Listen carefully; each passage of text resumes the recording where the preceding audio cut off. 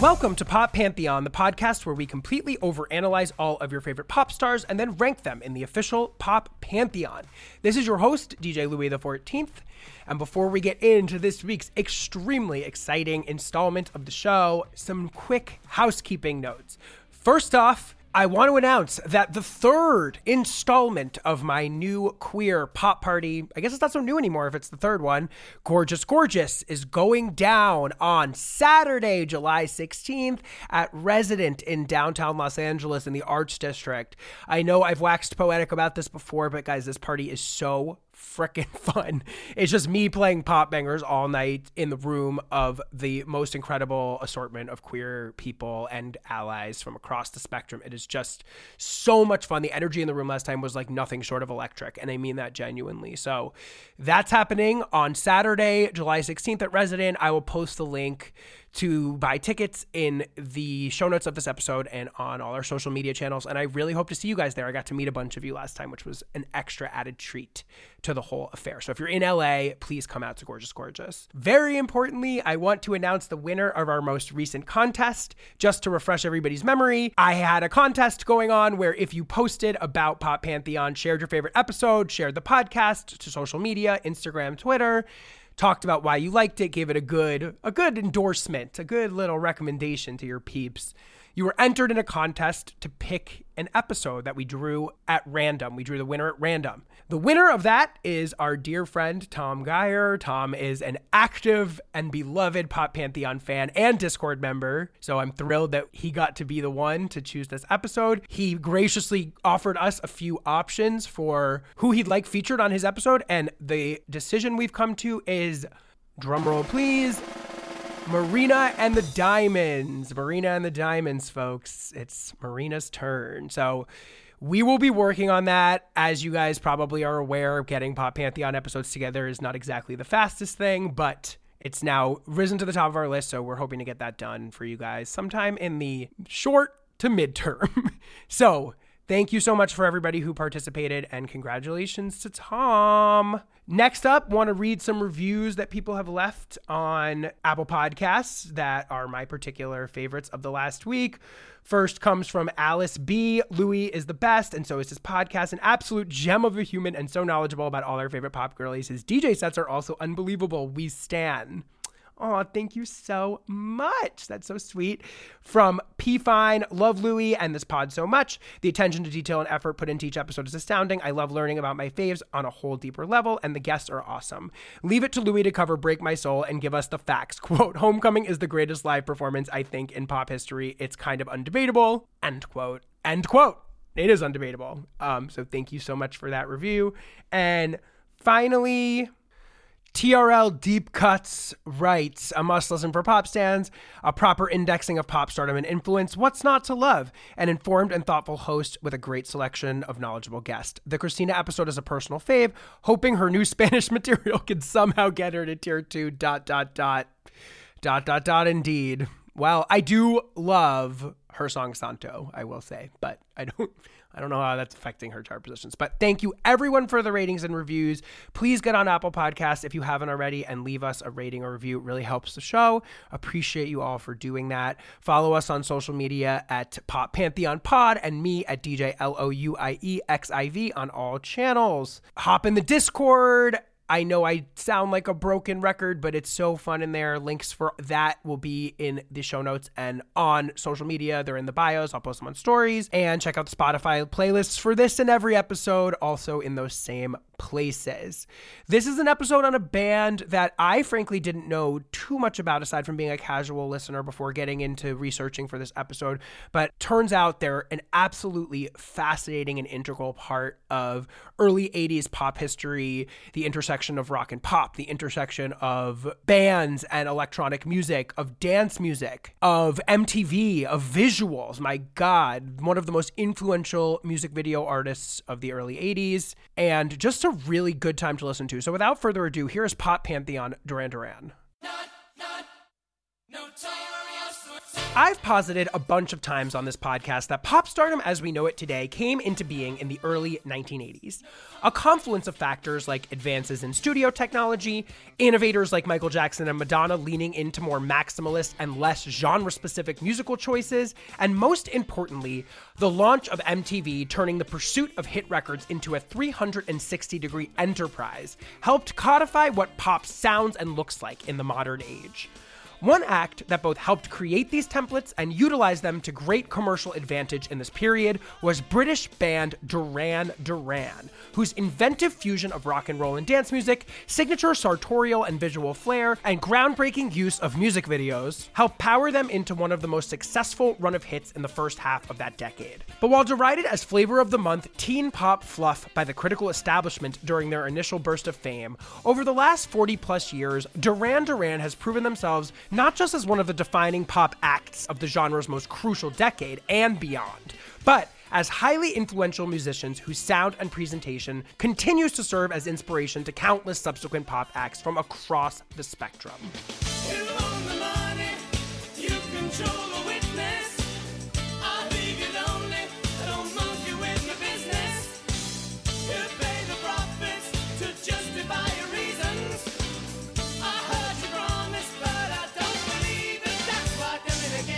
DURAN began forming in Birmingham, England in 1978 when friends, bass player John Taylor, and keyboardist and producer Nick Rhodes decided to start making music together.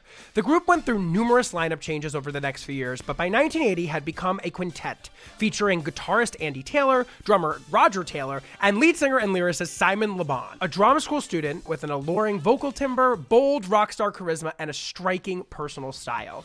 It's been rumored Le Bon showed up to his audition in pink leopard print pants, if that gives you a sense of what I'm talking about. With this lineup in place, the band played shows across the UK before fairly quickly landing a deal with EMI Records, who released their self-titled debut album in 1981. The music on DURAN whipped numerous late 70s pop movements like the glam rock of T-Rex, the art pop of David Bowie, punk bands like The Clash, and even the sounds of American disco into a fresh, distinctively early 80s melange.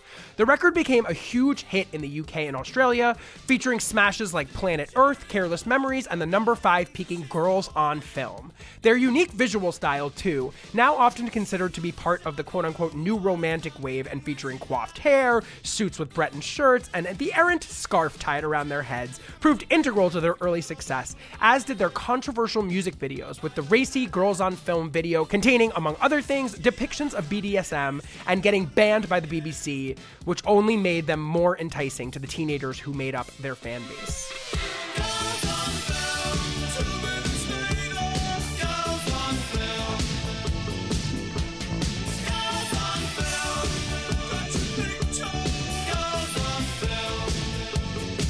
DURAN's nearly overnight success in the UK, however, was not duplicated here in the States, where none of their singles even charted. They were also quickly pegged by the music press as a prefab boy band who relied on gimmicks and good looks rather than traditional music talent for their success, a largely unfair take that would nonetheless haunt their legacy for decades to come. The group quickly began work on the music that would comprise their follow-up record, 1982's Rio.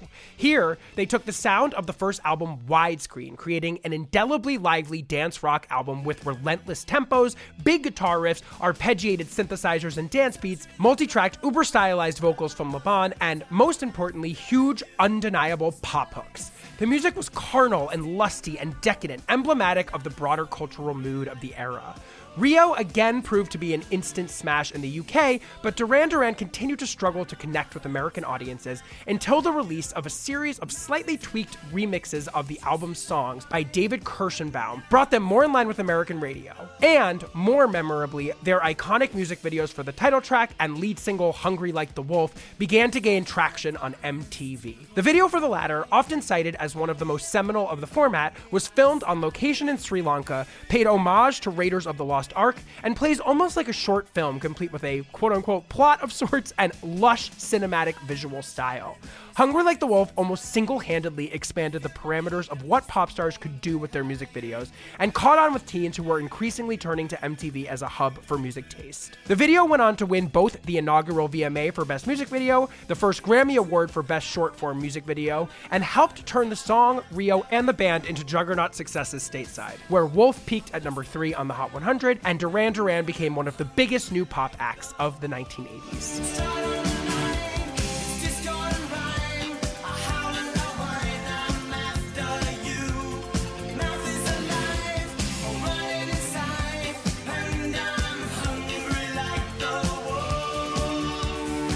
Riding the momentum of Rio's international success, the band quickly followed it up with 1983's Seven and the Ragged Tiger, which featured the Hot 100 number 1, The Reflex, number 3, Union of the Snake, and number 10, New Moon on Monday. They continued their hot streak through 1984 and 85 with the live album Arena and the one-off singles The Wild Boys and the title track for the James Bond film A View to a Kill, the latter of which peaked at number 1 on the Hot 100. This music continued to portray Duran Duran as gloriously randy bon vivants who treaded the line between traditional rock band and dance pop stars, but the band encountered both exhaustion and a number of shakeups in the middle part of this decade that saw Andy Taylor and Roger Taylor depart the group and created a 3-year gap between Tiger and their official follow-up, 1986's Notorious. A collaboration with disco and pop super producer Nile Rodgers, that record was a market aesthetic shift which further centered their dance instincts and found the band attempting a weightier and more mature sound and image. A pivot that was meant to transition them out of the lightweight tag placed on them by music critics. While Notorious featured the number 2 peaking title track, the record presented a sharp commercial decline for the band, debuting outside the top 10 in both the UK and the US, and featuring only modest follow-up hits. The next 2 records, 1988's Big Thing and 1990's Liberty, were even less successful. By the dawn of the 1990s, where music and pop stardom were in a state of unprecedented flux and expansion, it seemed that Duran Duran was over, left to be remembered forever as the frivolous teeny bopper fluke of the 80s that their most ardent critics had pegged them as. But unexpectedly, and with not much else to lose, 1993's Duran Duran, also known as The Wedding Album, a record which updated their sound to reflect the smooth electronics of this period and contained some of their strongest songwriting since their early work, became an unexpected smash when the singles, the groovy, seductive Come Undone and the ballad Ordinary World, crossed over from alternative to pop radio, peaking at number 7 and 3 respectively on the Hot 100. And as I try to make my way to the ordinary world, I will learn to survive. The Wedding Album stands to this day as one of the most surprising comeback albums of all time. It helped both rejuvenate the band, but also kicked off a reassessment of their legacy by critics and the general public. The record proved once and for all that Duran Duran were not just an early 80s fad, but instead consummate musicians who could evolve with the times on the back of what had always been their true strong suit, sturdy songcraft.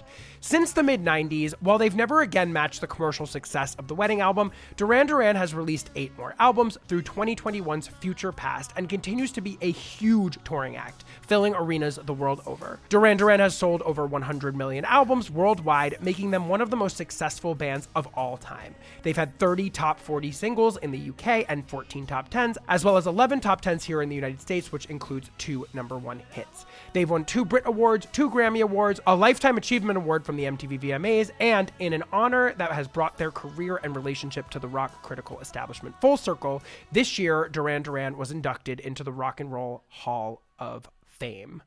Here with me to discuss the career and ever-evolving legacy of Duran Duran is journalist and author of the 33 1/3 book, Duran Duran's Rio, Annie Zaleski.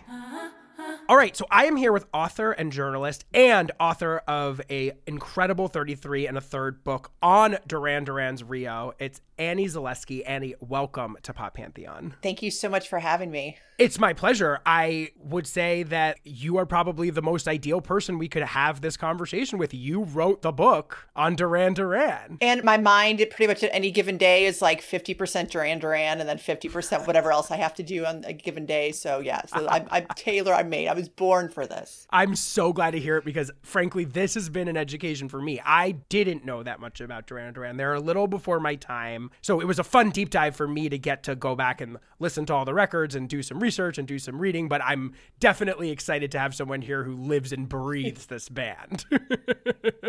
And I wanted to offer you a major congratulations because they just got inducted into the Hall of Fame. It is so overdue. I am so over the moon, and I'm based in Cleveland too. And so once, everything gets finalized and they're in, it's like, I can pop on down and, take goofy pictures next to the signatures and, but yeah, so I'm so thrilled, like I said, and I think this episode will underscore why they deserve to be in the Rock Hall. And so, yeah, it's just such good news. Yeah, I agree. And I was going to ask you, what does the induction into the Hall of Fame say about how Duran Duran's critical and cultural standing has evolved since they entered the scene in the early 80s? I mean, that's such a big question. I think that it's everything, honestly. When they came out in the early 80s, they were positioned as a teen band. They were positioned as a pop band, and they were also positioned as a video band. And today, those terms don't necessarily mean anything negative, but back then, that absolutely was kind of a pejorative term. They were definitely seen as a band that was for teenage girls, and music geared toward teenage girls is always sort of denigrated because the tastes of teenage girls and what teenage girls like are very rarely respected. And so they were just sort of seen as this sort of overexposed pop band. And nothing could have been further from the truth. They were great musicians. You listen to live bootlegs from even their earliest days, and there was really something special there. It was interesting because when you look at some of the archival research about them, they made it sound like the band was on MTV and they could barely play their instruments and they were just sort of this prefab band. Right. They were all really great musicians. And I really think now we have, more of a language to kind of talk about what 80s music meant and what new wave meant and that it should be taken more seriously. I think a lot of times people saw, oh, they're wearing goofy clothing or, oh, they have goofy haircuts. And people were like, oh, that can't mean anything. They can't be serious. They can't be serious musicians. And I think people are now really starting to be able to give it more of a critical eye and see how it kind of moved the cultural needle. And so I think Duran Duran has definitely been swept up in that as well. That's incredible. It makes me think a little bit about a subject that comes up frequently on the show, which is the idea of poptimism and the sort of growing notion within the critical community that pop should be taken seriously and that it actually isn't a knock to call something pop, or it isn't a knock to, as you mentioned, play towards teenage girls. We should assess that music with the same integrity and seriousness that we would address anything. And I think it's fun to talk about Duran Duran in this context because I think they're in an extra difficult situation presenting as a band. It kind of puts them in a position where they're going to not just be stacked up next to other quote unquote more overtly pop acts of their era, maybe Madonna, Cyndi Lauper, whomever, but also they're going to get stuck in the sort of rockist assessment of music where they're like, are you as good as U2? Are you as good as the Rolling Stones? Are you David Bowie? Are you whomever? And I'm sure that had also an effect on the way that they were perceived during their heyday. Well, absolutely. And what's so funny is that if people were actually sort of listening to the band and listening to their influences, you would never think that. Andy Taylor loved AC/DC. Andy Taylor loved Eddie Van Halen. Andy Taylor loved all of the kind of the British guitar heroes, Keith Richards. Those are quote unquote what people say are really rock acts. But the rest of the band, they were into Bowie. They were into Roxy Music. They were into glam. They loved Talking Heads. They loved Kraftwerk. And they loved disco as well. So they had really kind of voracious musical tastes. They loved soul. They loved Motown. They had broader interests than I think a lot of people really gave them credit for. People just, I think, kind of weren't listening. I think a lot of times, too, people just kind of saw Duran Duran in one way and didn't want to have evidence refuting how they kind of viewed the band. So I think I'd like to just sort of zoom us out a little bit before we get into the actual formation of the band and just take a little read of the room of kind of the music and pop scene that they're emerging into, because I think that's sort of an important thing. So if you had to just kind of broad strokes, what are some of the major movements or subgenres of pop, if pop is kind of the all-encompassing term for popular music, that are relevant to Duran Duran, that are sort of bubbling up prior to them forming? So I think definitely glam. And this was such a UK phenomenon. I would say early 70s to kind of the mid 70s. And so that I think is the most striking movement. And so, you had David Bowie. Rebel, rebel, put on your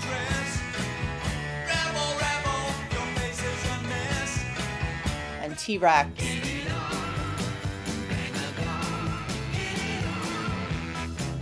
Roxy Music, the earlier stuff. Oh, can't you see? Love is the drug for me.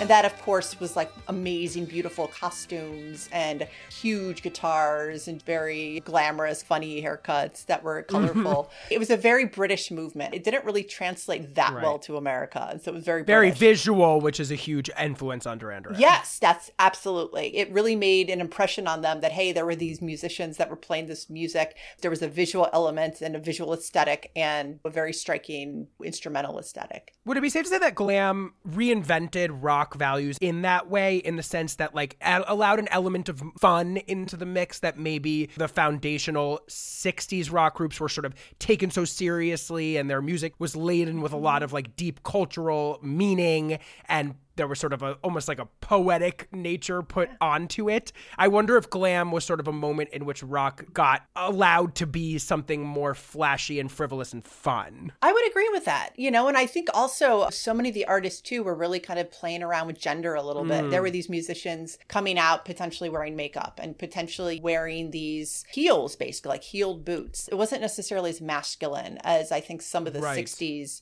music was. And so I think that also kind of said, hey, you know, you can play rock and roll and you don't have to play this manly man, you know, wear like a suit or wear flannel shirt or things like that. Flares, I guess, would be kind of at the time. You could wear a green lame suit, you know, you could wear like gold high-heeled boots. So it really broadened people's ability what rock and roll could be, I guess, in a sense. And musically, you talked about the big guitars. Like, what are some of the other big musical aesthetics of glam? I think really strident, strong beats too. It's very, very heavy. When you think of like Slade and you think of T-Rex, there are these like massive drums. I said, Mama, we're all crazy now. I said, The guitars are moving, but you also had a very strong rhythm section. It was danceable, but it was also hard hitting. Everything was amplified in glam. And then the vocals too, you know, maybe a little bit, I say sleazy, but I don't mean that like, like subject matter. It's like, it's a little bit dangerous. It's a little bit attitude laden. So, sexy maybe is even a good word. That would be, absolutely. And a lot of the glam stuff is also just a little bit obscure. You know, you're kind of like, what are they talking about? You know, and Simon Le Bon loved surrealism and loved things that were a little bit moody. It's funny because he loved Jim Morrison. And so you kind of have that poetry right before the glam comes in. Yeah, Jim Morrison actually seems a little bit like a glam North Star, maybe in some ways, or like a pre-glam. You know, he had a little bit of that vibe. The androgyny, this sort of sex forwardness, the swagger. That's what, you know, the you swagger. think about. Yeah. The way he's kind of, you know, slithering and he has those mysterious lyrics. There was something going on and you're like, I don't know. Do I want to meet him on a dark alley? I don't know. come on, baby, light my fire. Come on, baby, light my fire. Try to set the night on fire. What about new wave? I mean, I know that Duran Duran often gets called a new wave band, and new wave is a movement that began in the 70s. Like, what about that? What was going on in sort of new wave prior to Duran Duran? So it's funny. I am of the camp that Duran Duran get lumped into new wave, but they are not necessarily new wave. Okay. All right. Tell me about that. This is just me. People might not agree with me. Well, so it's interesting because Duran Duran, they started in the late 70s. So they came out of punk, but then post-punk started right away. They had this kind of interesting balance. They're starting and emerging and evolving as music itself was evolving in the UK. I mean, so obviously, you know, the Sex Pistols, everyone knows the Sex Pistols. They were very much like, we are DIY. We are going to make things happen. We are going to be rabble-rousers and change the status quo. But after that, then you basically had all of these musicians building off of that. You know, there were so many offshoots. You know, you had gothic rock offshoots. You know, maybe you had The Cure, who were very kind of punkish, but very dark punk.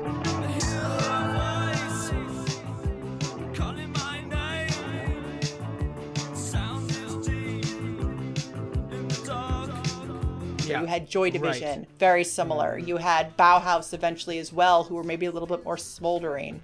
You had the pop element. You had Elvis Costello and Nick Lowe. You had kind of the pub rock that was very much focused on songwriting, focused on concise pop songs. Give a little flirt, give yourself a little cuddle, but there's no place here for the minuscule white capital punishment. She is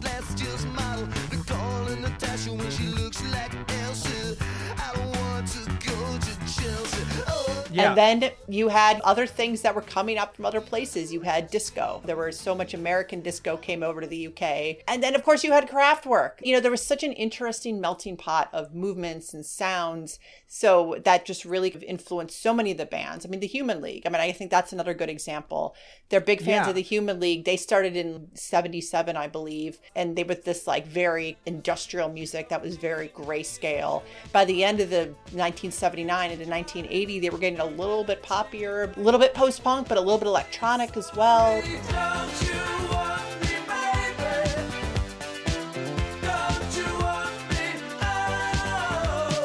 It was almost difficult to say, well, you know, you are this one genre, you are this one sound, because there were so many different sounds going on at the same time, and there was so much originality, and everything was really mingling.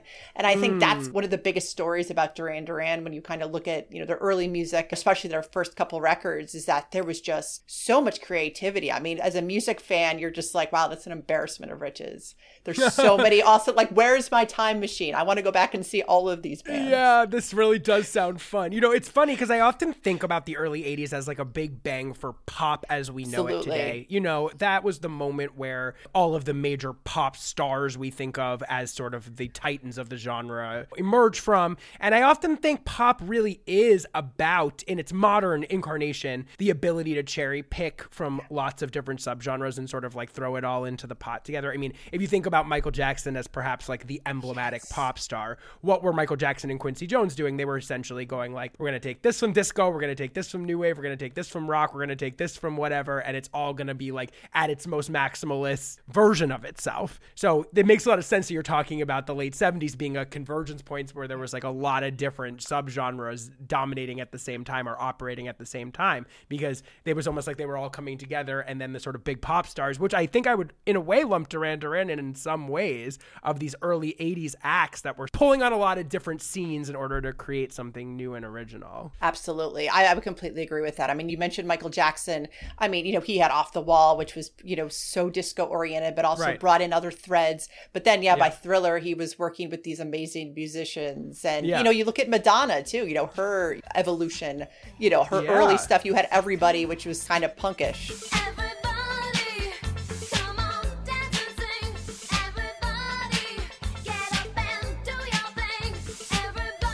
Right. Or Burning Up, for instance. Exactly. Like that really awesome. And I love those tracks particularly. But then she was like uber pop, but she was drawing on so many different things. The musicians and those artists that were so big then were so interested in music, and they were so open-minded.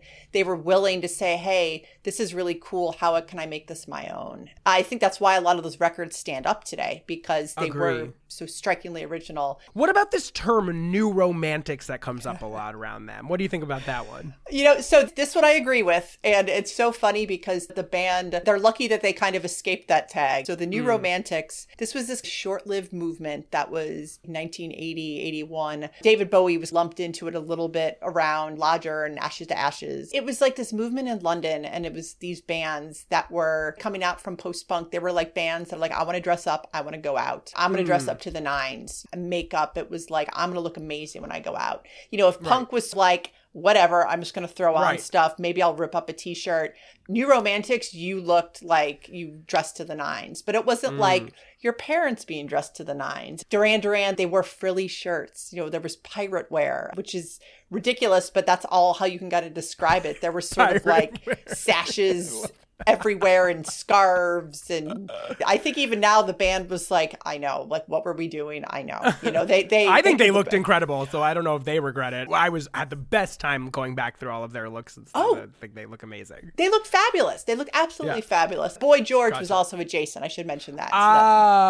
Okay. I think that's helpful for people because his look is so iconic that I think people can. Okay, so let's talk about Duran Duran. Can you sort of give us broad strokes how the band forms and comes together into its not final form, but final form for their first album? Like, how does that whole story work? So basically, John Taylor and Nick Rhodes, childhood friends, formed Duran Duran in Birmingham, England. John Taylor was in art school. I think he lasted maybe a year. And then he was like, let's give this music thing a try. And so they named themselves after the character Dr. Durand Durand from Barbarella. I should say that, the movie Barbarella, the sci-fi film. Have you ever heard of a young scientist named Duran Durand? but they called themselves Duran Duran. And so their first singer was actually famous, or future famous, was Stephen Duffy, who was later known as Tin Tin, who had some songs. He was in the Lilac Time, and then also had a hit in the 80s with Kiss Me.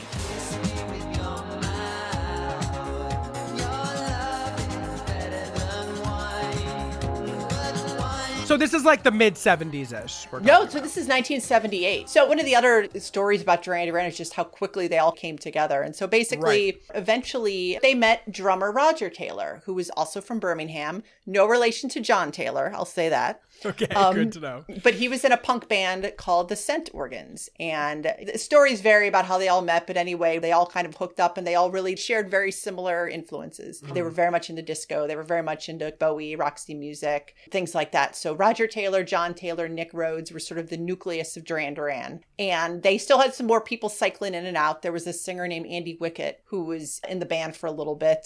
So things weren't working out. They had different lineups. They were playing shows. So they were actually trying to make it work, kind of playing colleges, art shows. Finally, though, in 1980, things started to get a little bit more serious. So as the legend goes, there was an ad that was put in Melody Maker, one of the UK news weeklies, looking for a guitarist, basically. And that drew the attention of Andy Taylor, who was from Newcastle. Andy had a lot of experience. Andy Taylor was actually on tour in the 70s. So he actually had a lot of musical experience. So he came down and tried out. In Birmingham, there was a club called the Rum Runner, which was basically integral to Duran Duran's evolution. It became their practice space, their headquarters. They worked there. Their managers at the time owned it. So Andy Taylor came down. He saw one of the cool Rum Runner nights. They would do theme nights like Bowie nights or Roxy Music nights. And he was just like, these are my people. I'm sold. And so he joined the band. A month later, they met Simon Le Bon. So there was a barmaid who worked at the Rum Runner who happened to be Simon's ex-girlfriend. And she recommended him. And so he came to his tryout, as legend has it, wearing pink pants with leopard print. He was a drama student, but he was also in a couple of bands that really weren't going anywhere, but he had acting experience too. And basically they all hit it off. Legend has it they wrote a song within days of meeting each other. I think stories always vary. It's either the first rehearsal or, he came back the next day and he had this infamous lyric book and he brought lyrics and they all played together and it all worked out. Whatever it is, May 1980, he tried out. They joined, and their first show as this quintet was July 1980 at the Rum Runner. And from there, it was pretty much like off to the races. What was the synergy about, do you think? What was the magic of that particular lineup? Why did they all connect? It's interesting because they all have different backgrounds. They all share Bowie and Roxy Music. I feel like I've said their names already like 15 times. That was really the base. But everybody had different complementary sort of influences. I interviewed Andy for my book, and it was really striking because he said, I brought the Jeff Beck, Nick Rhodes brought the Brian Eno, and kind of combined it, and somewhere in the middle, that's where we kind of met. And I thought that was just so brilliant because that absolutely is what sums it up. You had John Taylor and Roger Taylor who were super into disco, which means they practiced a lot. And they're like, we need to be a really tight rhythm section. We're going to practice. You had Nick Rhodes was kind of, a self-taught keyboardist. So he was doing all these cool experimental things based off of Brian Eno and Kraftwerk and Human League. You had Andy, who was this really veteran musician who brought the British rock element, but also really understood intuitively what makes a great song. And then you had Simon, who had charisma, who had just a really kind of interesting voice and was very enthusiastic and just has a presence about him. It's that alchemy that sometimes you can't really explain, that you can see that everybody was complementary in certain ways, and they brought enough differences that it caused some friction and some magic, and you were able to kind of make some good music. So they finally get into this final lineup, as you said, in 1980, and things start to kind of take off fast. How do they move from like creating demos, and maybe you can talk a little bit about what the demos are like, to getting this deal with EMI? How does that story go?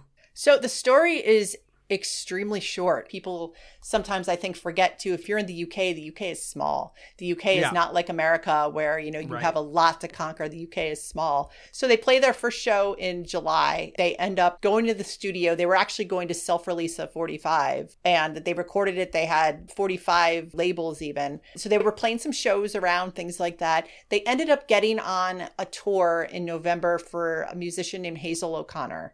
They had just been playing around and gotten good buzz that by the time they went on that tour, there were A&R people sniffing around. They would be going to the shows. And their management at the time was very savvy. They were calling people and saying, you need to check out our band. You need to check out our band. They were being very proactive about saying there's something special here.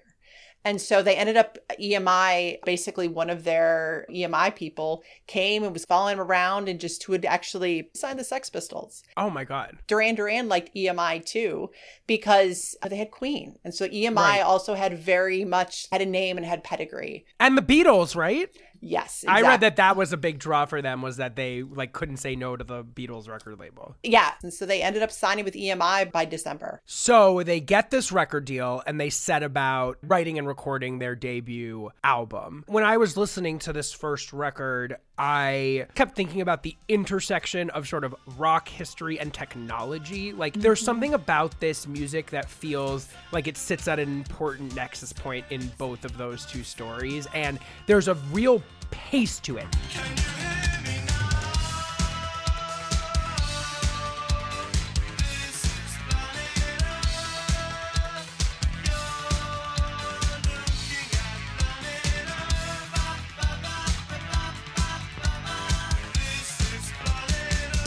I mean, Rio really is like this, but they have a real like propulsive dance quality to them that takes them away from more of self-serious rock of the 60s and maybe early 70s. And there's something about the pursuit of a pleasure-filled romp, but like in a sleazy kind of night vibe. Like when I listen to this music, I just think about like a bunch of guys on the prowl a little bit that like is sort of embodied somehow in this sound. I don't know if that resonates for you. I love that. I love that description because all the members of Duran Duran were extremely young at this point. I mean, they were basically kids. And the Rum Runner, their headquarters is basically a dance club. So that was kind of their life. I mean, if you listen to their debut record, this is the type of thing. It's like, hey, we're going out to the club. Let's turn this on. You know, let's throw this on. This is like 3 a.m. music, a lot of it to me. Dance music is what they wanted to do. And, you know, dance music was popular in the UK. You know, they all wanted to have that influence from Chic and they loved Giorgio Moroder.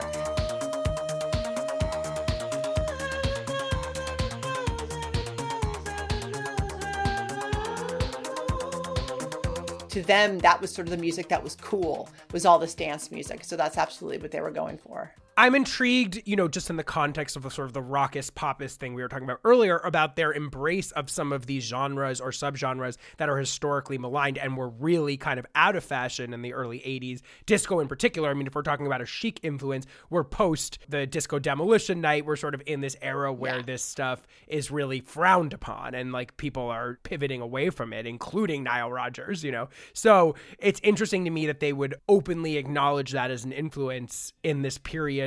I just am trying to get into their heads about like how they saw themselves and where they were trying to position themselves as a band and as a pop act. I just find that very interesting. And I actually love the way that this record embraces both rock tradition, but also some of these other more maligned, sort of seen as frivolous pop movements of the later 70s.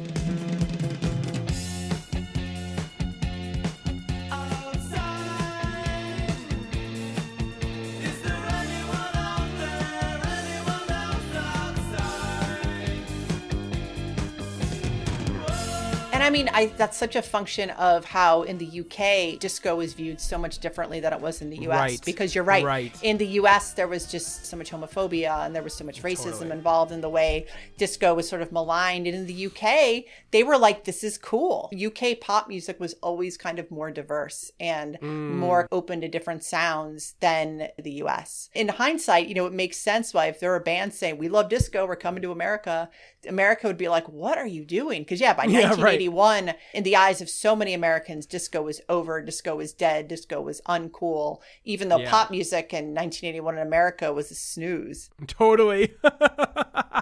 That's such a good point. There's an element of sleaze in here, and I mean that in like a fun way. Like there's something sleazy about it. The members of Duran Duran have been very open that when they were younger, you know, they liked to party. And I think that's, you know, that's been covered.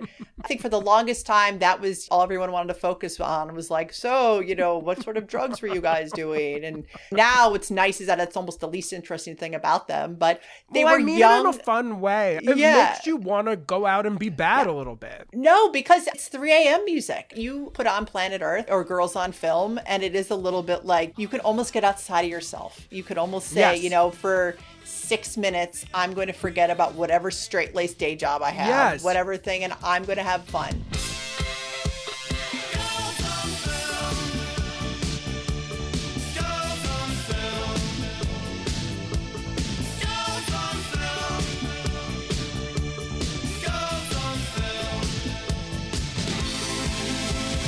And it is. It's funny because I say pop music in 1981 was kind of a snooze. Dance music was where all the fun was happening. Dance music was where all the sleaze was. I mean, because, so many of these dance clubs, the band went to New York. They went to Studio 54.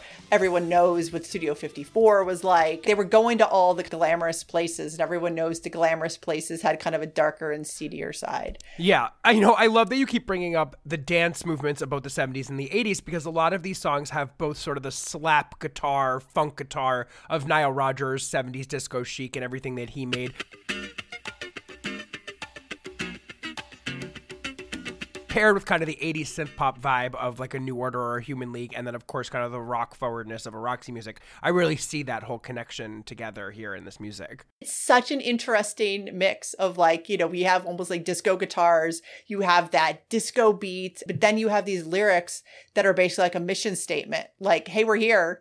Things are changing. Come along with us. Get used to it. I love that you say things are changing, because the other sort of big piece I sort of pulled out of this, just in like a just emotional reaction, is sort of like a response to a fastly changing world. I don't know why that kept coming into my mind. Like, obviously the 80s were like a huge moment of technological advance, a moment of big change. For some reason, this music almost feels like a response or a coping with like the pace of change in the modern world of technology. I think so. And synthesizers and keyboards were coming out fast and furious at this time. And Nick Rhodes was very into whatever new synthesizers were coming out and the new technology. And so there is that element. And they were interested in, we don't want to do something that's been done before. Let's see how we can push things forward. We don't want to duplicate what our idols did. We don't want to duplicate what our heroes did. We want to do something a little bit different. We want to be creative. So I think that's a very fair assessment. Yeah. And it permeates the whole album. I mean, there's that song Sound of Thunder that I think contains a lyric that says, the world moves so fast I might fly off. I noted that because I was just like, that feels like somewhat of a thesis statement for some of this music.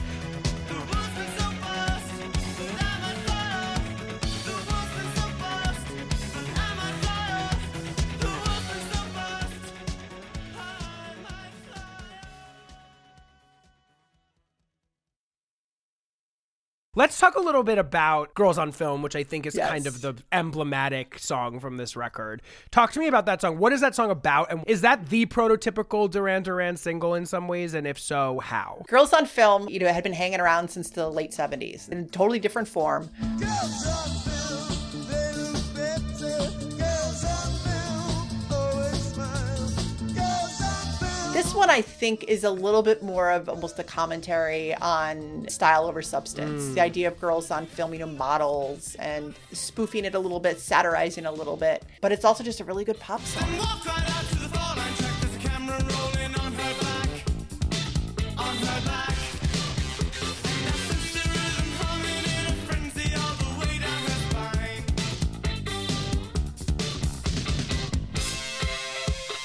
Girls on film. You have the explosive chorus. You have Simon Le Bon coming out. You have that chorus hook. You have that pre-chorus going into it that's kind of building up the tension, building up to it. It's an amazing groove. I mean, you hear this song and you're like, I want to go dancing right now. 100%. I feel like there's a lot of vocal stacking that goes on, especially on the hook. That feels very signature. Yes. And Colin Thurston, who produced the record, who's sadly no longer with us, talked a little bit about how he put Simon's vocals together. And he had interesting ways of capturing everything. It's like multiple Simons, but it's very inviting. I mean, that's the thing is you listen to him sing and you're like, okay, this is cool. It's not harsh. You can tell that he sang growing up because he has a very enticing voice and an empathetic voice. Yes. And the vocal stacking is a real pop thing, which which, and I mean this is a positive way. I mean, when I think of great vocal stacking, I think of ABBA. And then I also think of like Janet. That's one of the things that positions them in a pop lineage, perhaps even more so than the traditional rock star lineage. It's sort of like, how do we make the song reach its maximum potential, and less about, even though they had great musicality and bona fides as musicians, there was an approach to some of this music that feels distinctively pop to me. And I mean that with the utmost respect and in no means to demean anything about it. Let's talk a little bit for a second about the Girls on Film music video, because obviously we've touched a little bit on the fact that like the visual elements of this band are a humongous part of what distinguishes them. They're kind of formative visual act, because the other big thing that's changing in the 80s is MTV is about to come into being. Bands and pop acts and all of these musicians are going to have to do a lot more in order to like fill out this 360-degree version of pop stardom. So I feel like Duran Duran was kind of on the early side of this wave and sort of understood this intrinsically before it even became like de rigueur. And this video was a lightning rod of controversy at the time, as far as I understand it. So can you talk a little bit about the Girls on Film video? Absolutely. And I should say that it's so funny because you're completely right. Because music videos were so popular in the UK, Duran Duran completely understood music videos. This is what we have to do. Girls on Film, if people haven't seen it, basically, long and the short of it is the band is playing. There's like, a boxing ring, I guess, in front of them. And there's various things that happen depending on which version of the record you're watching.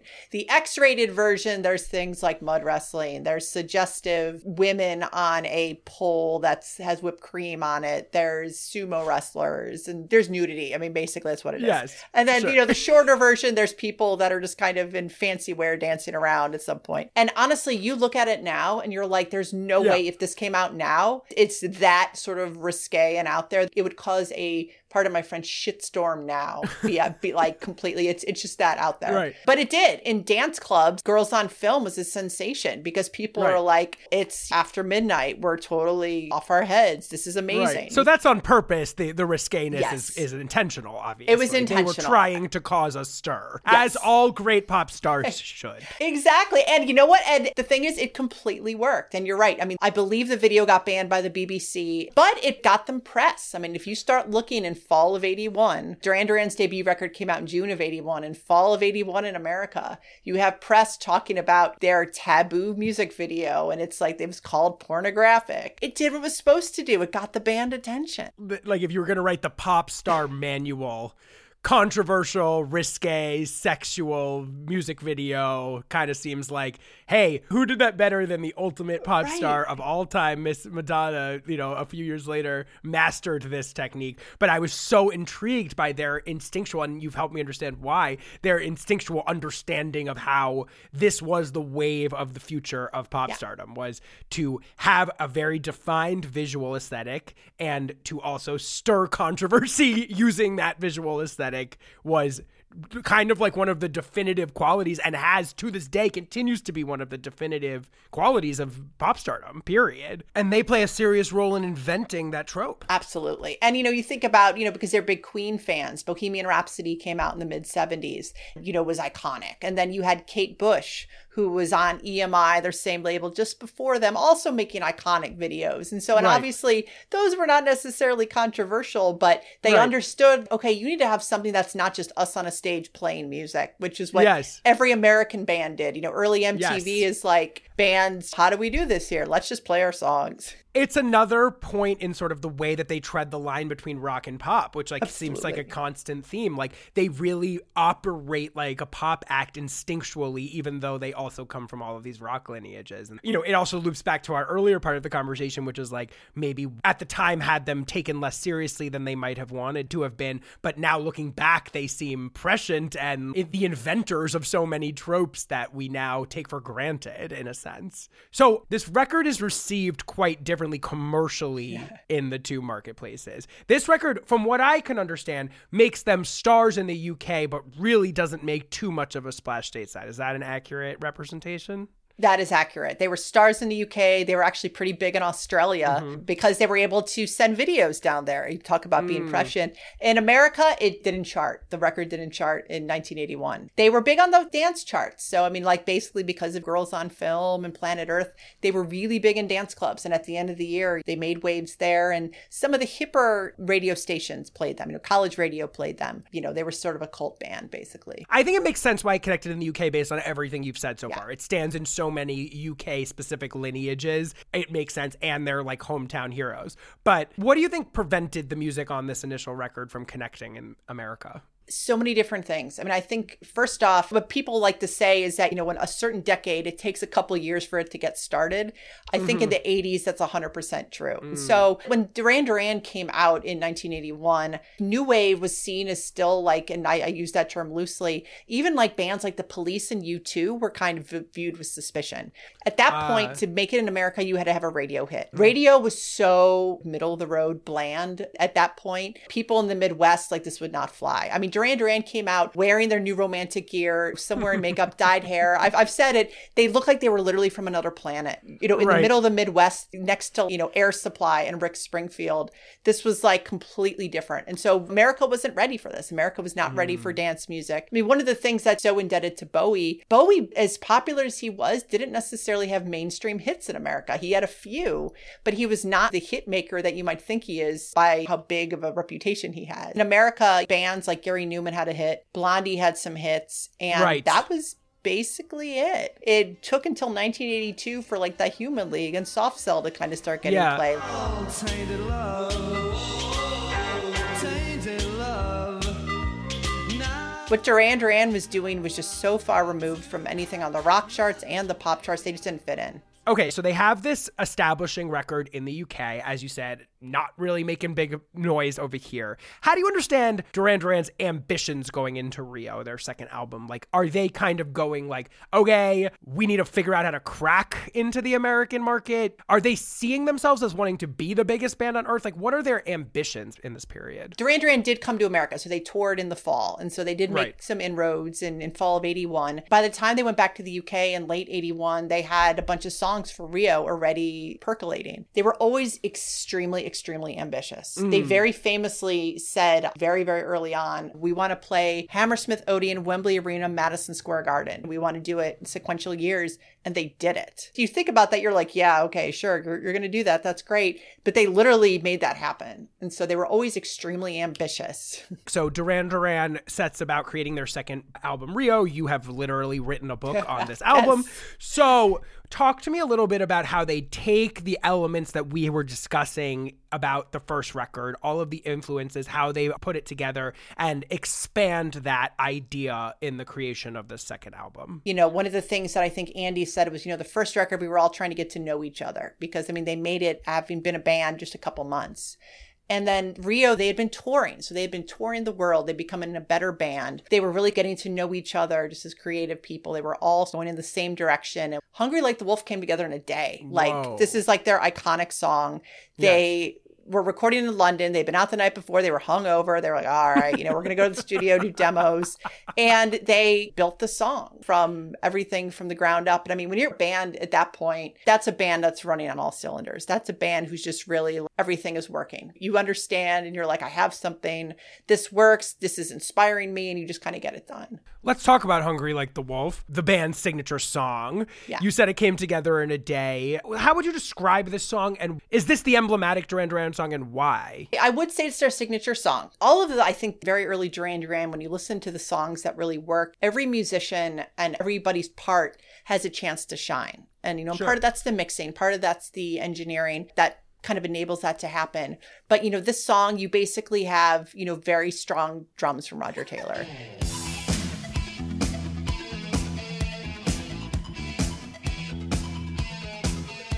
You have Andy Taylor's guitar riffs were actually very influenced by glam. You have the keyboards, which go from kind of percolating in the background to having a little bit of atmosphere, which is very signature Nick Rhodes at that time. The bassist, of course, John Taylor, has this bass that's making sure that things are propelled forward. And then you have this fantastic vocal part by Simon. You kind of have the wordless chorus, you know, the doot-doot-doos. This is a song in which the actual words are almost less important than the do do do do do do do do do do do do do. It's an energy, it's a vibe, it's a feeling more so than even the lyrics necessarily. And it's the lyrics about pursuit, you know, about trying to pursue someone. And people have said it's about Little Red Riding Hood. I'm not sure if that's ever been 100% confirmed. Touch with the ground, I'm on the hunt, I'm after you. Smell like a sound, I'm lost in a crowd, and I'm hungry like the wolf. Straddle the line, in discord and rhyme, I'm on the hunt, I'm after you. Mouth is alive, juice is like wine, and I'm hungry like the wolf. Then you also have this bridge that's just fantastic. That's very dramatic and ominous, where, you know, Simon is singing Hungry Like the Wolf. Yes.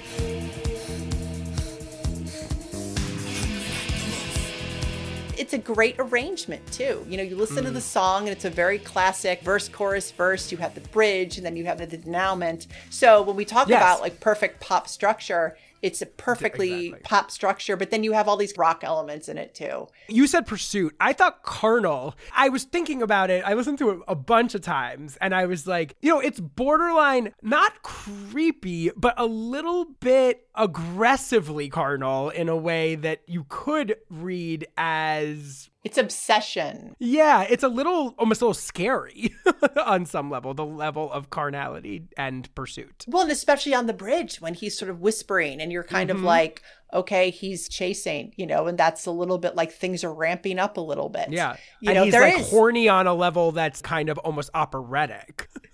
That's a really great description, actually. That is really funny. It's intense in a way, a little bit. It's a little bit like Pursuit as like, should I be afraid?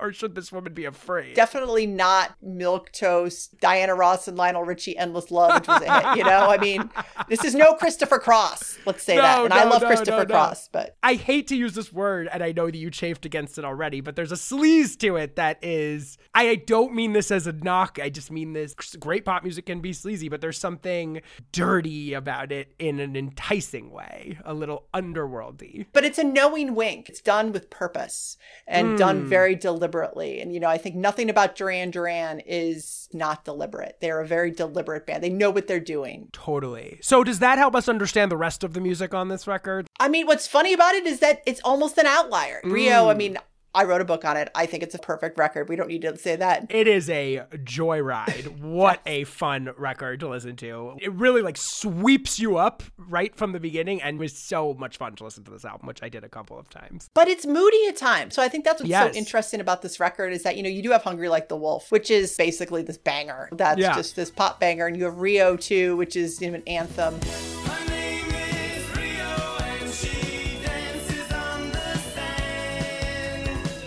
Just like that river twisting through a dusty land. But you have songs on this like Lonely in Your Nightmare and New Religion, which are these very solemn songs. I'm talking for free.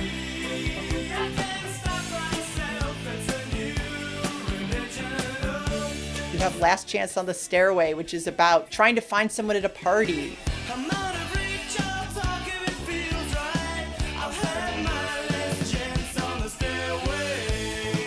There's a range of moods to it. There's the like, I'm in pursuit of someone, and there's the songs that are like, yeah, I'm just failing miserably at this. Or, you know, I'm trying to convince someone. The protagonists are not necessarily successful, which I think also really makes this record stand out. Interesting. That's a really good point. I love that idea of lustiness without fulfillment as sort of like a driving energy here. What could be more guys in their early 20s on the prowl than that vibe? But also, I love that I could pick up, you know, now that you've helped me understand some of their influences, there's kind of like, I promise I mean this in a positive way, glorious excess to the sound of this album. Nothing is held back. It revels in excess sonically. And what's so funny about about that. I mean, and part of that was by design. Rio, they had the name of the record before they even had the music really done. That revelry, and it was exciting and things like that. But what's interesting is that there wasn't that much technology used with this. And I think that's what's so interesting is this what John Taylor told me this. And I heard the record in a new way. And this was like guitar, bass, drums, keyboards. And I hear it. You have a little bit. Like Roger Taylor used Simmons drums, which were kind of the new digital drums at that point. But he also laid them with his analog drum kit. And then, John used fretless bass a little bit, but not everywhere. And I think a lot of that digital technology and those sounds could be almost seen as luxurious because it did sound so different than a lot of pop music. So they use it very sparingly, but it's a joyous record. They were wishing things. They're looking for the exotic. They're dreaming big. And I think that's what's so special about that record too, is that even though when things are sort of failing, it's like, well, you don't know what might be around the corner. There's something going on. There's a lot of hope and optimism to it. Energetic, I kept writing down in my notes. Yeah. Like this is energetic and it's energizing. What they don't do a lot on this early work, which is interesting in contrast to their big hits in the 90s, is ballads. They're not really doing ballads. Like this record has a real pace to it that is relentless in a way that I personally enjoy. But I just thought that was an interesting aspect. Like they don't do, all right, let's pull out the piano and sing a Lighters in the Air type of ballad. That's not really their vibe. Except Save a Prayer, which is about a one-night stand. Close to a ballad, but maybe not quite a full. Right. Don't say a prayer for me now. Save it till the morning after. No, don't say. When you talk about them subverting the form a little bit, it's this beautiful song. And when you listen to the lyrics, it's kind of elevating the one-night stand into something romantic. It's not sleazy. But it's cool. But it could be because you have Hungry Like the Wolf. I mean, maybe they got the sleaze out of their system then. And then when, they consummated it, it's like, okay, turn on the sweetness here. I love the idea of turning early 20s male lustiness into something operatic. That has stuck with me about this. Like, that's what this album almost feels like to me on some level. You think about why it became so popular. I mean, there's something to that. There's some sensitivity there. That wasn't just rote masculinity. There's a lot of vulnerability and there's a lot of sensitivity to this. That just really comes out. And in their androgynous presentation, which I think we should talk briefly about the videos for Hungry Like a Wolf and Rio, which I think are iconic items from this period, especially the Hungry Like a Wolf video, which is essentially a riff on Indiana Jones, more or less. Yeah. I think that's how it ended up. And they filmed it in Sri Lanka. And it's Simon Le Bon, and he's pursuing a woman. It's funny because the band members are also pursuing him. So there's like a double sort of meaning because, he's off trying to find this woman and the band's like, where's Simon? There's kind of that funny layer. I mean, the one thing about Duran Duran's early videos is that as much as they have, they're kind of adventurous, like there's a little bit of humor to it too. There's a little bit of cheekiness. Well, all I could write to myself was, why is a wolf in a jungle? It's a good question. It's a good question. He's like hacking his way through the jungle trying to get to this woman. Then all of a sudden there's like a gray wolf. I'm like, don't wolves live in like the tundra in Canada? I mean, like, I'm no biologist, but what is it about these videos that makes them so innovative or makes them such emblems of this early crystallizing of the MTV format? First off, they're like mini movies. They worked with Russell Mulcahy, who had worked with Elton John and Bowie and just really understood how music videos could be elevated as an art form. And they had Simon, who was comfortable in front of the camera. So they really understood. They're like, we need to make our videos stand out. Let's make them mini movies. And so there's a lot of care taken into filming them too. They were treated like they were on short films, basically. There is that kind of humor. I mean, Rio, you have the fantastic, iconic moments of Simon on the yacht. They're sailing and he's like, the world is my oyster. But yet, at other times in the video, you have these mischievous women who are basically tricking the guys, and they're not successful. And so it's kind of, Monty Python-esque almost. There's personality to it, too. I think if Rio was just, look at us on our fancy yacht drinking, people would be like, okay, seriously. But there's adventure and curiosity there, too. And it's Hungry Like the Wolf, too. It's exciting. And you look at MTV video checks from that time, and Hungry Like the Wolf comes on after these, like, boring performance videos. And, Duran Duran were young and good looking. And so, I mean, that also helped. They had been talking to MTV since even before MTV basically launched.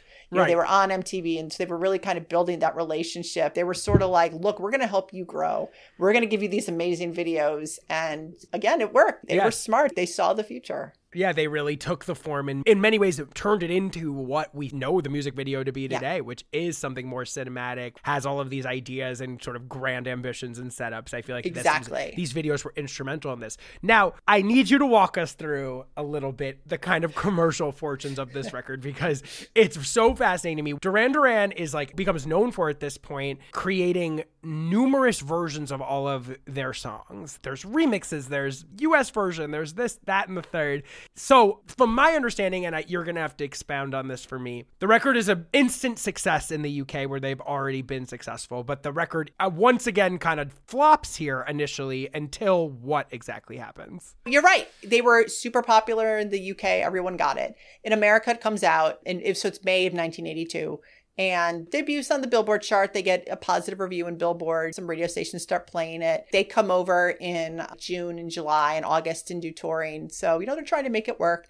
But yeah, it basically goes nowhere. Hungry Like the Wolf is a single, doesn't really go anywhere. It was on the rock charts briefly, didn't really do much. So a lot of different things happened. I mean, first off, they had the songs remixed by David Kirschenbaum. With the intention of making them bigger in America or what? Yes, that's a good question. I should back up and say that. So basically, Duran Duran's label saw they were popular in other markets. The label was behind them. There were all these videos. They're like, we want to make this a success. So they really supported them. And they're like, you know what? They knew that something could happen because they could see. But the band's sound, like the first record, was still so different than basically what was going on rock radio. What's interesting is that, basically songs would go on rock radio and then it would cross over to pop. So they were trying to break Duran Duran at rock radio, and it was like Van Halen and Journey and Rush.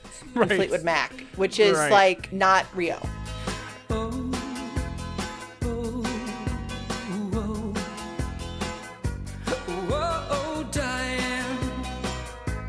And so it just didn't work. But they were like, you know what? I think if we remix the songs a little bit and make it a little bit more Americanized, something might happen. I don't want to say dumbed down because they didn't dumb it down.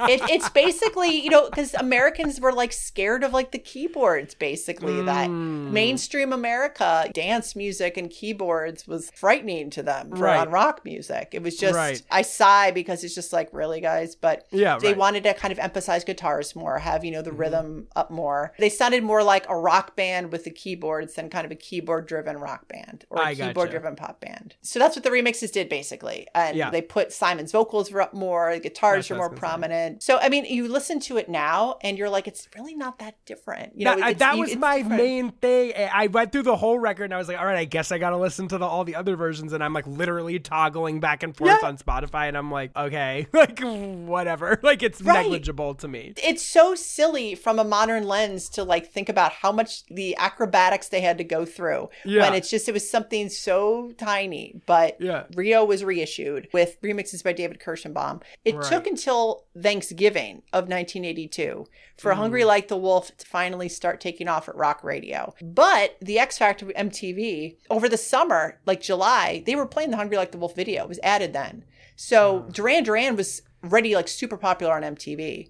The video kind of truly integral in their success here. Hungry Like the Wolf hit like in March. I mean, we're talking almost a year since the single actually came out in the UK. That's how long it took. And then Rio finally started hitting big in the spring, but that's how long it took. It took almost a year. But at that point, they become kind of A-list American pop act, like following Hungry Like the Wolf's success and then Rio's success and the slew of singles from this record. They become one of the big breakout pop acts of that year, essentially. Correct. Absolutely. What's the critical reception like? Like, are they taken seriously or are they derided?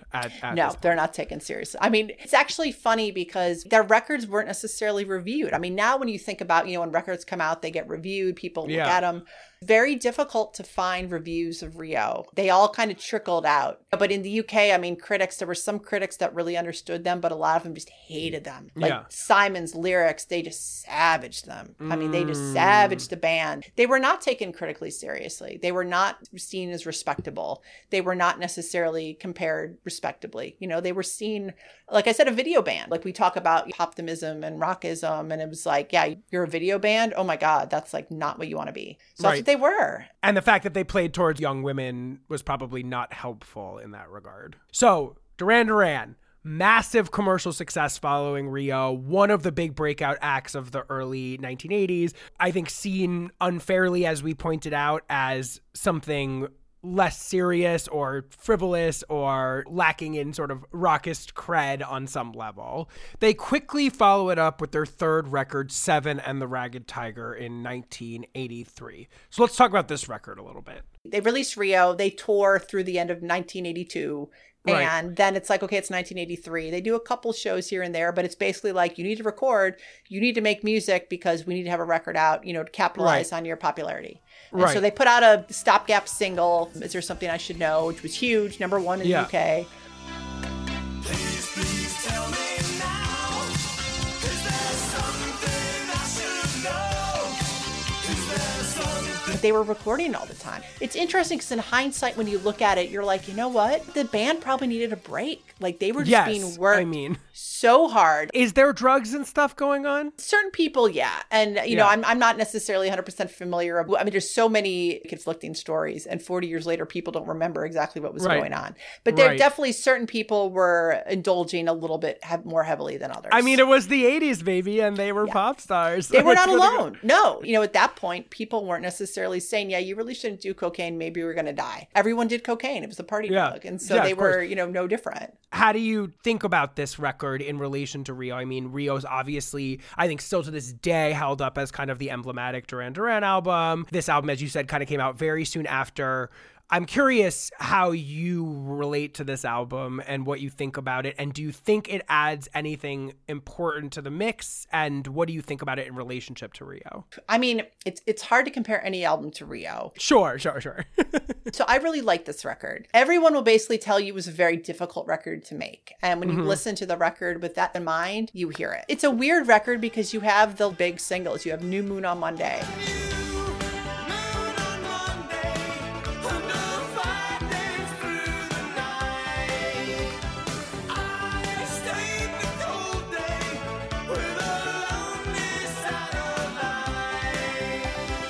You have The Reflex and you have Union of the Snake, which are these like big, massive pop songs.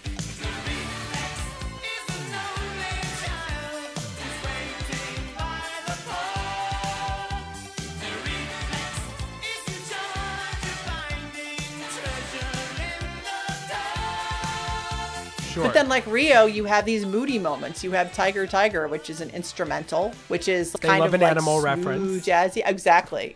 Tigers all around. Snakes, tigers, wolves.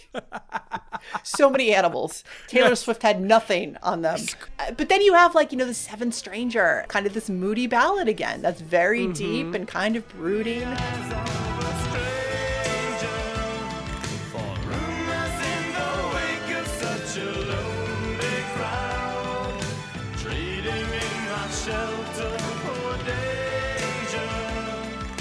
Changing my name just as the sun goes down in the eyes of the stranger. So in a very facile sense, you have the same structure as Rio. You have the obvious pop songs, you have the moodier stuff. But the sound of this, it sounds like 1983. They work with different people. They worked with Alex Sadkin and Ian Little. And so there were different producers. It sounded more modern. Rio, I think a lot of times doesn't necessarily limited by time. And Seven and Ragged Tiger sounds very 80s. It does. In a way, I felt like it was a doubling down more so than like a giant creative leap forward when I listened to it compared to Rio. I that was my perception of it. Again, I don't have a ton of experience listening to it, but it was very clear that there was a Duran Duran sound by the time you got to this album. And like this album reflects that to me in a sense. I would agree with that. I think it's interesting that it's a Duran Duran sound. It's very difficult for people to duplicate that. People have tried, but whatever the five of them got together and made music, they made something that sounded like nothing else. And the great hooks, the Reflex has such an incredible hook. I feel like that's such a patented Duran Duran thing, like in the context of all of this other stuff. That's sort of like a through line in all of their music is these sort of undeniable pop hooks. And the Reflex to me was the one that jumps out on this particular particular record as like, what are you going to say? This song is fucking amazing. Like the hook is perfect. This record also a huge success in both main marketplaces we've been talking about here, right? Yeah. They're in their imperial phase, so to speak. I love that phrase. Absolutely. Yes. They're in their imperial phase. Right. And they're going on tour, first big American tour since becoming a success. Everything was kind of falling into place. So this record is huge. They release a series of one-off singles between 84 and 85. They're hits. And like, as we said, imperial phase connotes that a pop act is in a phase of its career where basically anything that they do will be successful just by dint of their immense popularity. So Duran Duran is clearly in that phase. They have this song called Wild Boys. Wild boys wonder where is glory, where is all you angels? Now the And also they have the Bond theme, A View to a Kill, which is one of my personal favorite Duran Duran songs. dance into the fire. That fatal kiss is all we need. Dance into the fire. Dance into the fire. Literally the perfect Roger Moore era maximalist cheesy synthesizer 80s Bond theme ever. I love it. Dance into the fire. These are quintessential Duran Duran tropes to me. High stakes metaphors for love and sex and fun. Like, it's just like, I don't know. This song feels incredibly like quintessential to me somehow. I know. I also, love that. they're perfect for a Bond theme because sex as both alluring and also deadly and dangerous feels like a Duran Duran trope as well. And that's a James Bond trope. Absolutely. In the infamous video, they were on the Eiffel Tower and Simon looks at the camera at the end and like makes kind of a quip about Bond, Simon Le Bon, which is so Bond and also so Kim, you know, a perfect video moment. Bond, Simon, Le Bon. So aside from these couple stopgap singles and hits, the band actually doesn't record another studio album until 1986's Notorious. So there's 3 years between Seven and the Ragged Tiger and Notorious. There's various side projects that happen with members of the band to varying levels of success. And there's some intra-band strife as far as I understand it, including that the drummer, Roger Taylor, who I think just becomes exhausted and leaves the group.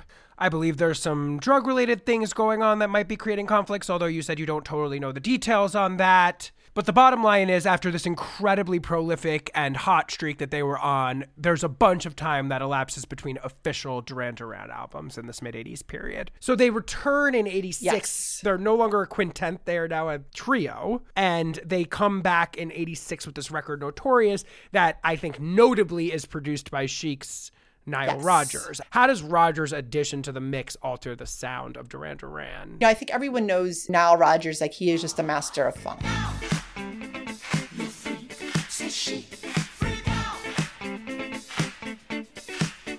He really brings a modern swing to Duran Duran. Duran Duran were known as teeny boppers. They were known as a teen band. This was a little bit more sophisticated, a little bit more, okay, it's 1986, you know, the early blush of the 80s is over. Pop music has matured. Yes. Pop music has definitely evolved beyond what it was when we started. And so let's do something that fits in a little bit better. You have a song like Notorious, which is very soulful, very funky. And that's what this record is. It's kind of a grown-up record.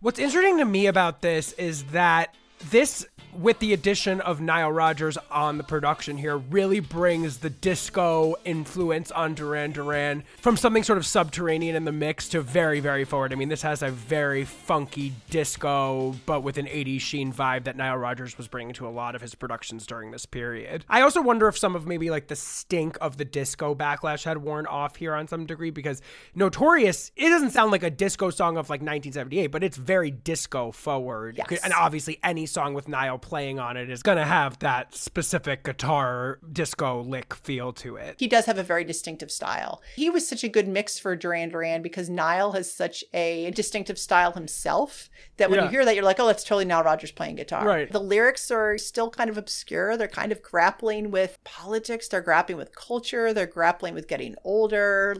There's a lot of searching on this too. Yeah. It's one of those records they're trying to figure out, okay, where do we go next? The early 80s is over. The Duran Beatlemania is over. Yeah. This does feel like a pivot on numerous levels, like both lyrically and sonically. And my understanding of this, though, is that this record is a pretty big commercial come down from the early 80s Duran Duran swing. Is that a correct characterization? Yes and no. Still hit the top 20 in the US and the UK. It wasn't top 10. Notorious was a hit, but it definitely wasn't guaranteed. It wasn't necessarily like, oh, okay, definitely a Duran Duran record. Okay, we're going to have a lot of hits here. It was definitely... The imperial phase was over, so to speak. Yes, exactly. They were still playing big venues and they were still on MTV. Music in the 80s evolved so quickly and bands really had to get with it or get left behind. This was kind of the first wake-up call. It's like, wow, things have really moved. Yeah, it's interesting. You feel like Rio and the third record have like a fleet of singles. It just feels like they're so in the zeitgeist.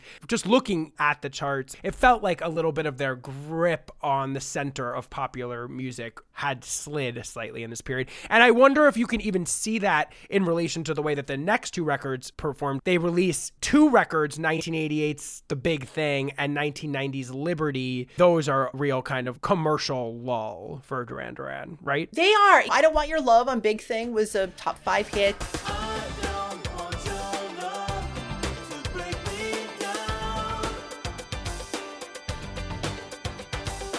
But it was definitely like they were finding their place. Yeah. I think those records have aged better. And pop music is so fickle that at that point, it was Stock Aitken Waterman. It's Kylie Minogue. It's, Debbie Gibson and teen pop and New Kids on the Block. Yeah. That's what was dominating for teen pop. Duran Duran's Die Hard stuck with them, but it was definitely challenging. Let's put it that way. Pop really morphed throughout the 80s, like in a pretty radical way. Yes. By the time you're dealing with albums like Bad and Rhythm Nation 1814 and Like a Prayer and these humongous statement piece pop albums, pop had grown from the sort of embryonic version that we think of it as now in the early 80s. By the 90s, it's something so entirely grander. I'm interested in how perhaps Duran Duran is perceived during this period. Do you feel like they're sort of seen as over, essentially, by the time 1990 hits? I think a lot of people did view them that way. They were still getting TV performances. They were still getting videos played. Right. And overseas, I think they were still a lot more popular than in America. Right.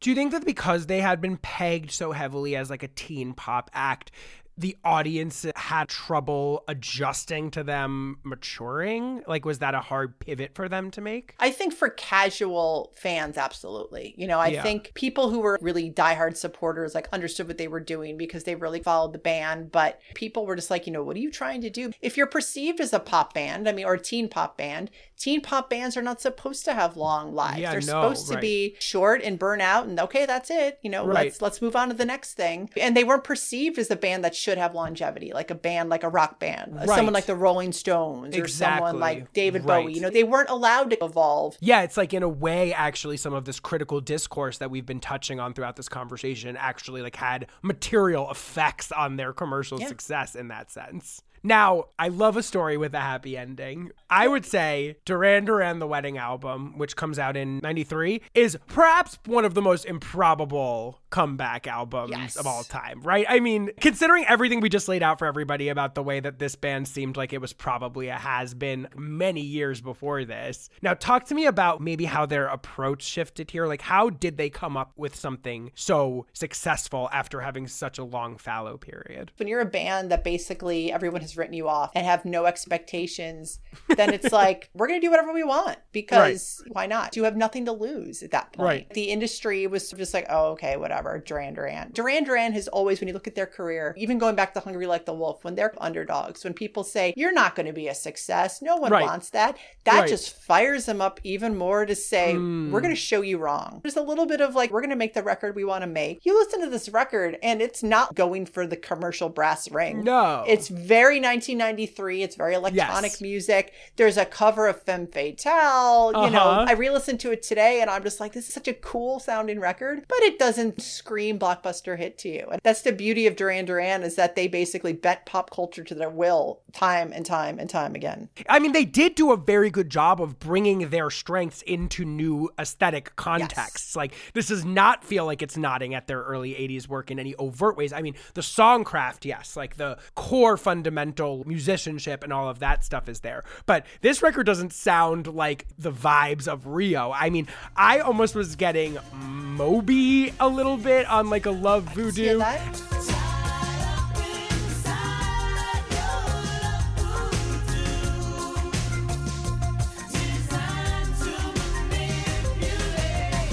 And on Come Undone, I almost had whiffs of Kylie Minogue's kind of like mid-90s experimental phase, like Confide in Me a little bit. Yep.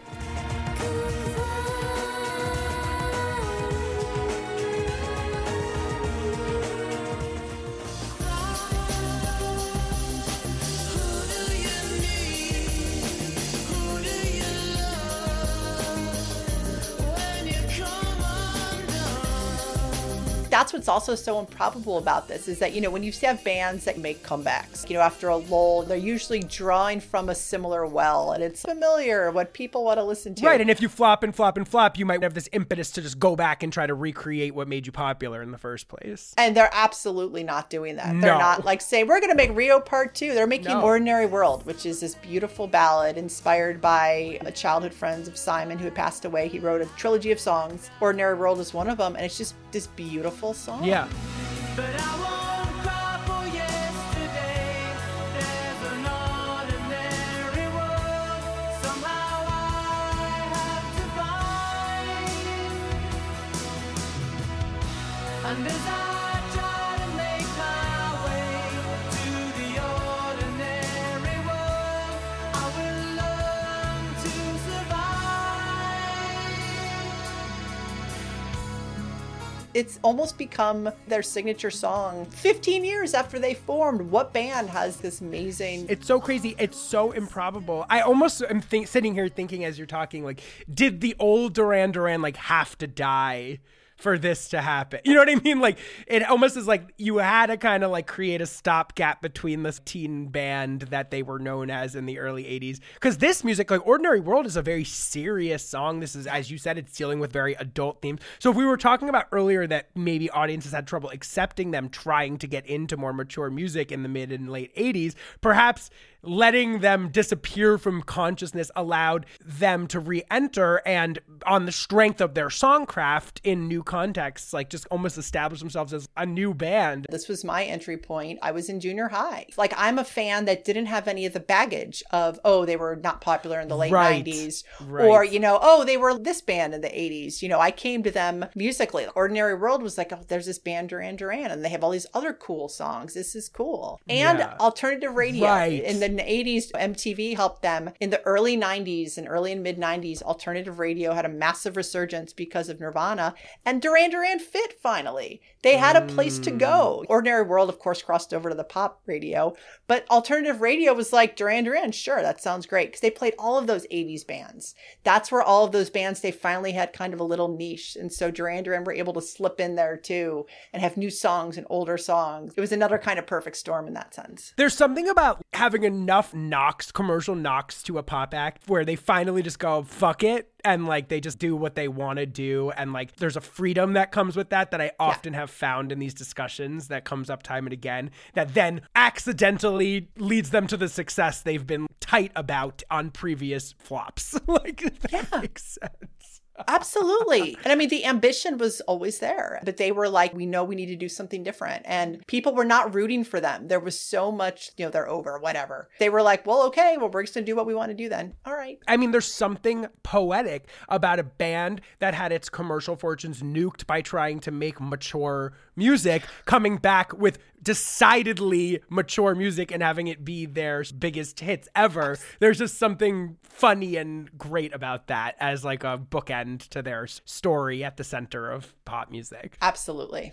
So that's kind of like the last moment I feel like where Duran Duran is a huge sort of like central pop music force. Is that, are you gonna quibble with me on that? I wonder. I will actually. No, so it's funny because yes and no again. So they follow up this big record with a covers record. People hated it. Critics savaged it. So they put out Medazzaland, which was 1997, which was this electronic record. And again, it's kind of like a mirror image of what happened at the end of the 80s. The end of the 90s, things were just not great. They put out Pop Trash, this album in 2000, not that great. And so they were all sort of at a lull. But then in the early 2000s, they get back together with Andy Taylor. And the Fab Five, as they call it, gets back together. And basically, it was the second resurgence. They were playing massive venues. People were so excited. And so they went on this tour. They released a record. And so they were pretty popular again. For the last 15 years, it's funny because they've released a bunch of records that have been really interesting. You have Red Carpet Massacre, Justin Timberlake's on the record, Timbaland's on the record. Right. Oh my God, I totally forgot about that.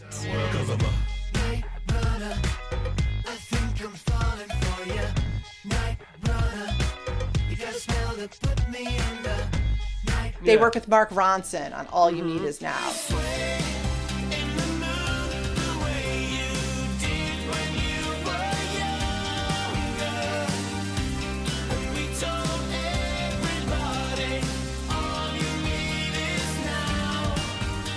And Mark is like an unbelievable Duran Duran fan. He has like the receipts from, hey, here's me in 1984 wearing my John Taylor hat. He was like, God, I love cute. that. That makes a lot of sense, actually. You have the last decade then. And so they've been touring. And what's happened is that there's been sort of this critical resurgence and this critical turnaround. As a longtime fan, it's been very gratifying to see because you almost had to defend being a Duran Duran fan. You almost had to be like, no, you guys, this is cool. They're cool. Here's why. Because as we've talked about, they were so derided and people would kind of sneer at them. And there was just this weird antagonism toward them for like no apparent reason. Is there a modern comp that could maybe help our audience understand that? It's almost like One Direction in a way. I'm a big fan of One Direction and all the individual members and Harry Styles. I've seen like 5 concerts since the pandemic and one of them's Harry Styles. They're all very talented musicians individually. They've written songs. They've all done their own thing. And they didn't get any credit because it's like, oh, you're a prefab boy band from X Factor. Okay, but cool. They were prefab and Duran Duran wasn't, which is the only reason I would be tempted not to make that comp. And that is true. And that is completely true because people thought Duran Duran were prefab and they're like, no, we're not. I mean, this isn't a perfect comp, but there's a lot of people outside of the pop world. And it's so weird to say this because obviously she's the biggest star on the fucking planet Earth.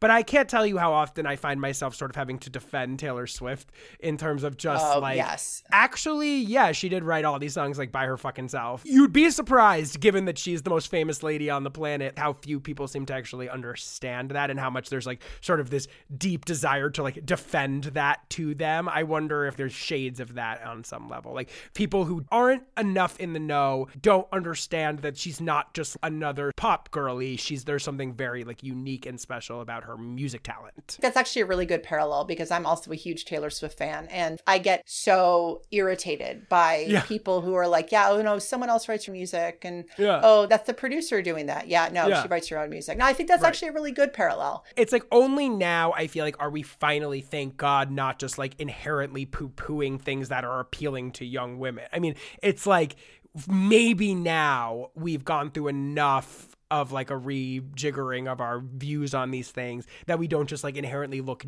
down on even just things that are wildly popular. I mean, I think that probably hurt Duran Duran in a weird way in terms of the cred they might have been seeking out too, is that they were just fucking gigantic. Yes. And, I think especially in the 80s and 90s, it just simply could not be envisioned that you might like something that was also liked by like masses of kids. I think there is thankfully a loosening of that in modern times. And maybe that's helped Duran Duran's legacy. So why are they important? What is their legacy? Looking back on all of this stuff, what is Duran Duran's legacy? Why are they so important to the history of pop music? They deeply understood how the visual aesthetic and the musical aesthetic kind of intertwined. Everything was all well thought out, but everything was also very connected. They understood how music video could enhance the songs. Right. They wrote such good songs. It was very interesting looking at the people and genres and generations they've influenced who've counted them as fans. I mean, you have Jonathan Davis of Korn. You have Billy Corgan of Smashing Pumpkins. You have Courtney Love. Obviously, you have Mark Ronson. You have the members of Blur. Lady Gaga likes Duran Duran. Definitely. You know, I mean, there's so much 80s revivalism all the time in pop music, and they're so emblematic both sonically and aesthetically of that period that whether implicitly or explicitly, you are influenced and drawing on Duran Duran if you are doing that. And I mean, the Killers. I can't believe I didn't mention the Killers. Killers! I mean, Brandon Flowers, my God, hello. Wow. Yeah. But just also there's a personal relationship. I mean, I think one of the most touching things is hearing how the records mean to them. People are like, when I was with my friend growing up, we would talk about Duran Duran. We would go see them. We'd listen to the music. So there was kind of that sharing element. There's couples who share Duran Duran. Their music has been used for funerals. It's been used for weddings. You can put them on when you're ready to kind of go out and dance and have a good time. But if I'm having kind of a bad day and I need some comfort, there's a Duran Duran song. There's so many different moods to it. They don't necessarily get a ton of credit for that sometimes, but that's a special band that can have that range of emotions too. I love that. I would also throw in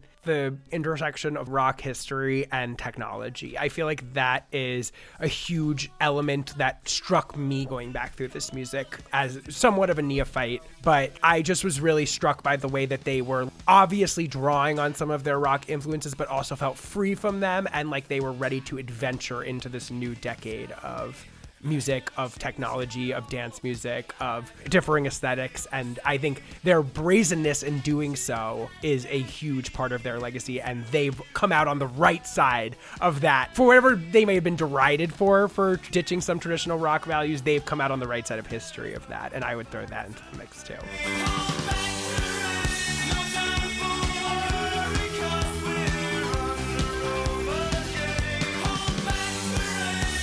All right, so let's talk about the pop pantheon here. Oh, for a yes. second. Okay.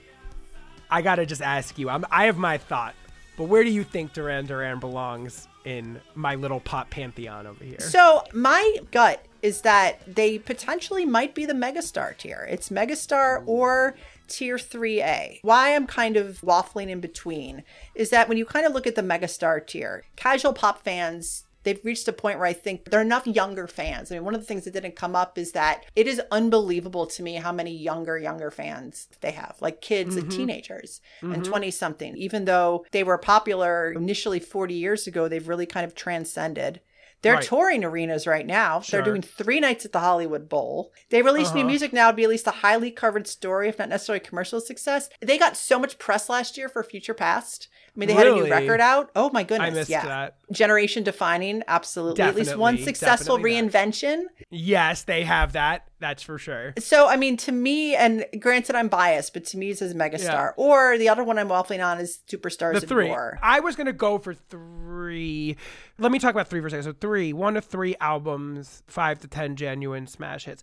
That seems short on them because I feel like if we're really talking about like their definitive hit albums, what are we talking about? Rio, third record, Notorious? That's the thing is that it's hard to tell. It's like, what area are we talking about? You know, if we're talking about the UK, it's like, okay, so they have, 4 or 5. US, it's like, okay, they have this many. I mean, let me tell you, Eddie, we do run into this problem of international versus US quite a bit. And let me tell you, the listeners do not hold back on letting me know that America is not the world and that my American biases are distorting my view of things. For some reason, I feel drawn towards tier 3. In America, they're tier 3 maybe, and in UK, they're like tier 2. Does that they're playing Hyde Park. I mean, if that's any indication. I mean, they're headlining Hyde Park, which is huge. I'm just thinking about when I looked at their Billboard chart history. They do fall into this tier 3 thing of like 5 to 10 genuine hits. I would say yes. I'd say that 10 hits, like if I could count them out. In America, at least, Rio and then maybe the Wedding album are like the definitive Duran Duran albums. I would agree with that.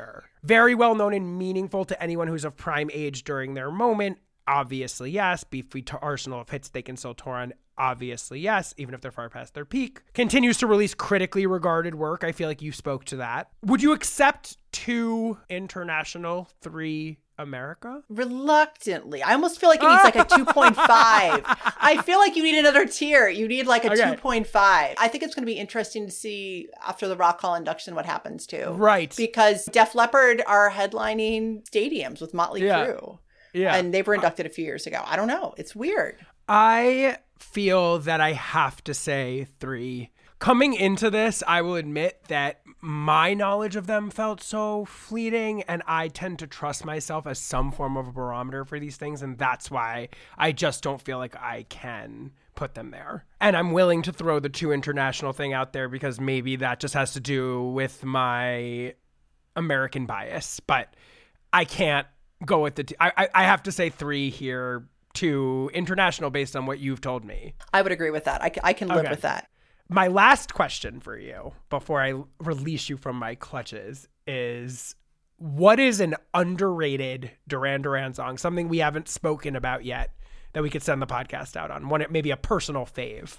So on All You Need Is Now, there's this song called Girl Panic. It's such a fun song. There's a music video with all sorts of literal supermodels.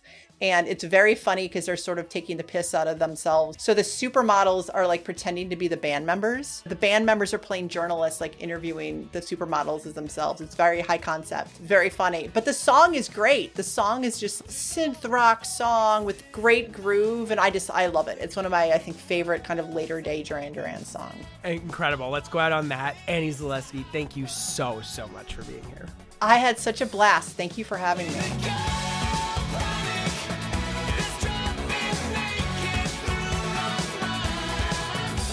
All right, so there you have it. Duran Duran, Tier 3 Superstars. The judgment is rendered. I want to say thank you so much to the wonderful Annie Zaleski for being such a fabulous guest.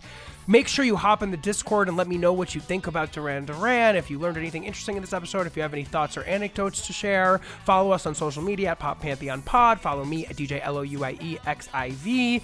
Get the Spotify playlist in the show notes and on social media. I want to say this, I don't say it enough. Thank you so much to Russ Martin for all of the support he provides in making this show happen. It would not be possible without him. Come out to Gorgeous Gorgeous July 16th at Resident. I hope to see you guys there. And until next time, have a wonderful life. Bye-bye.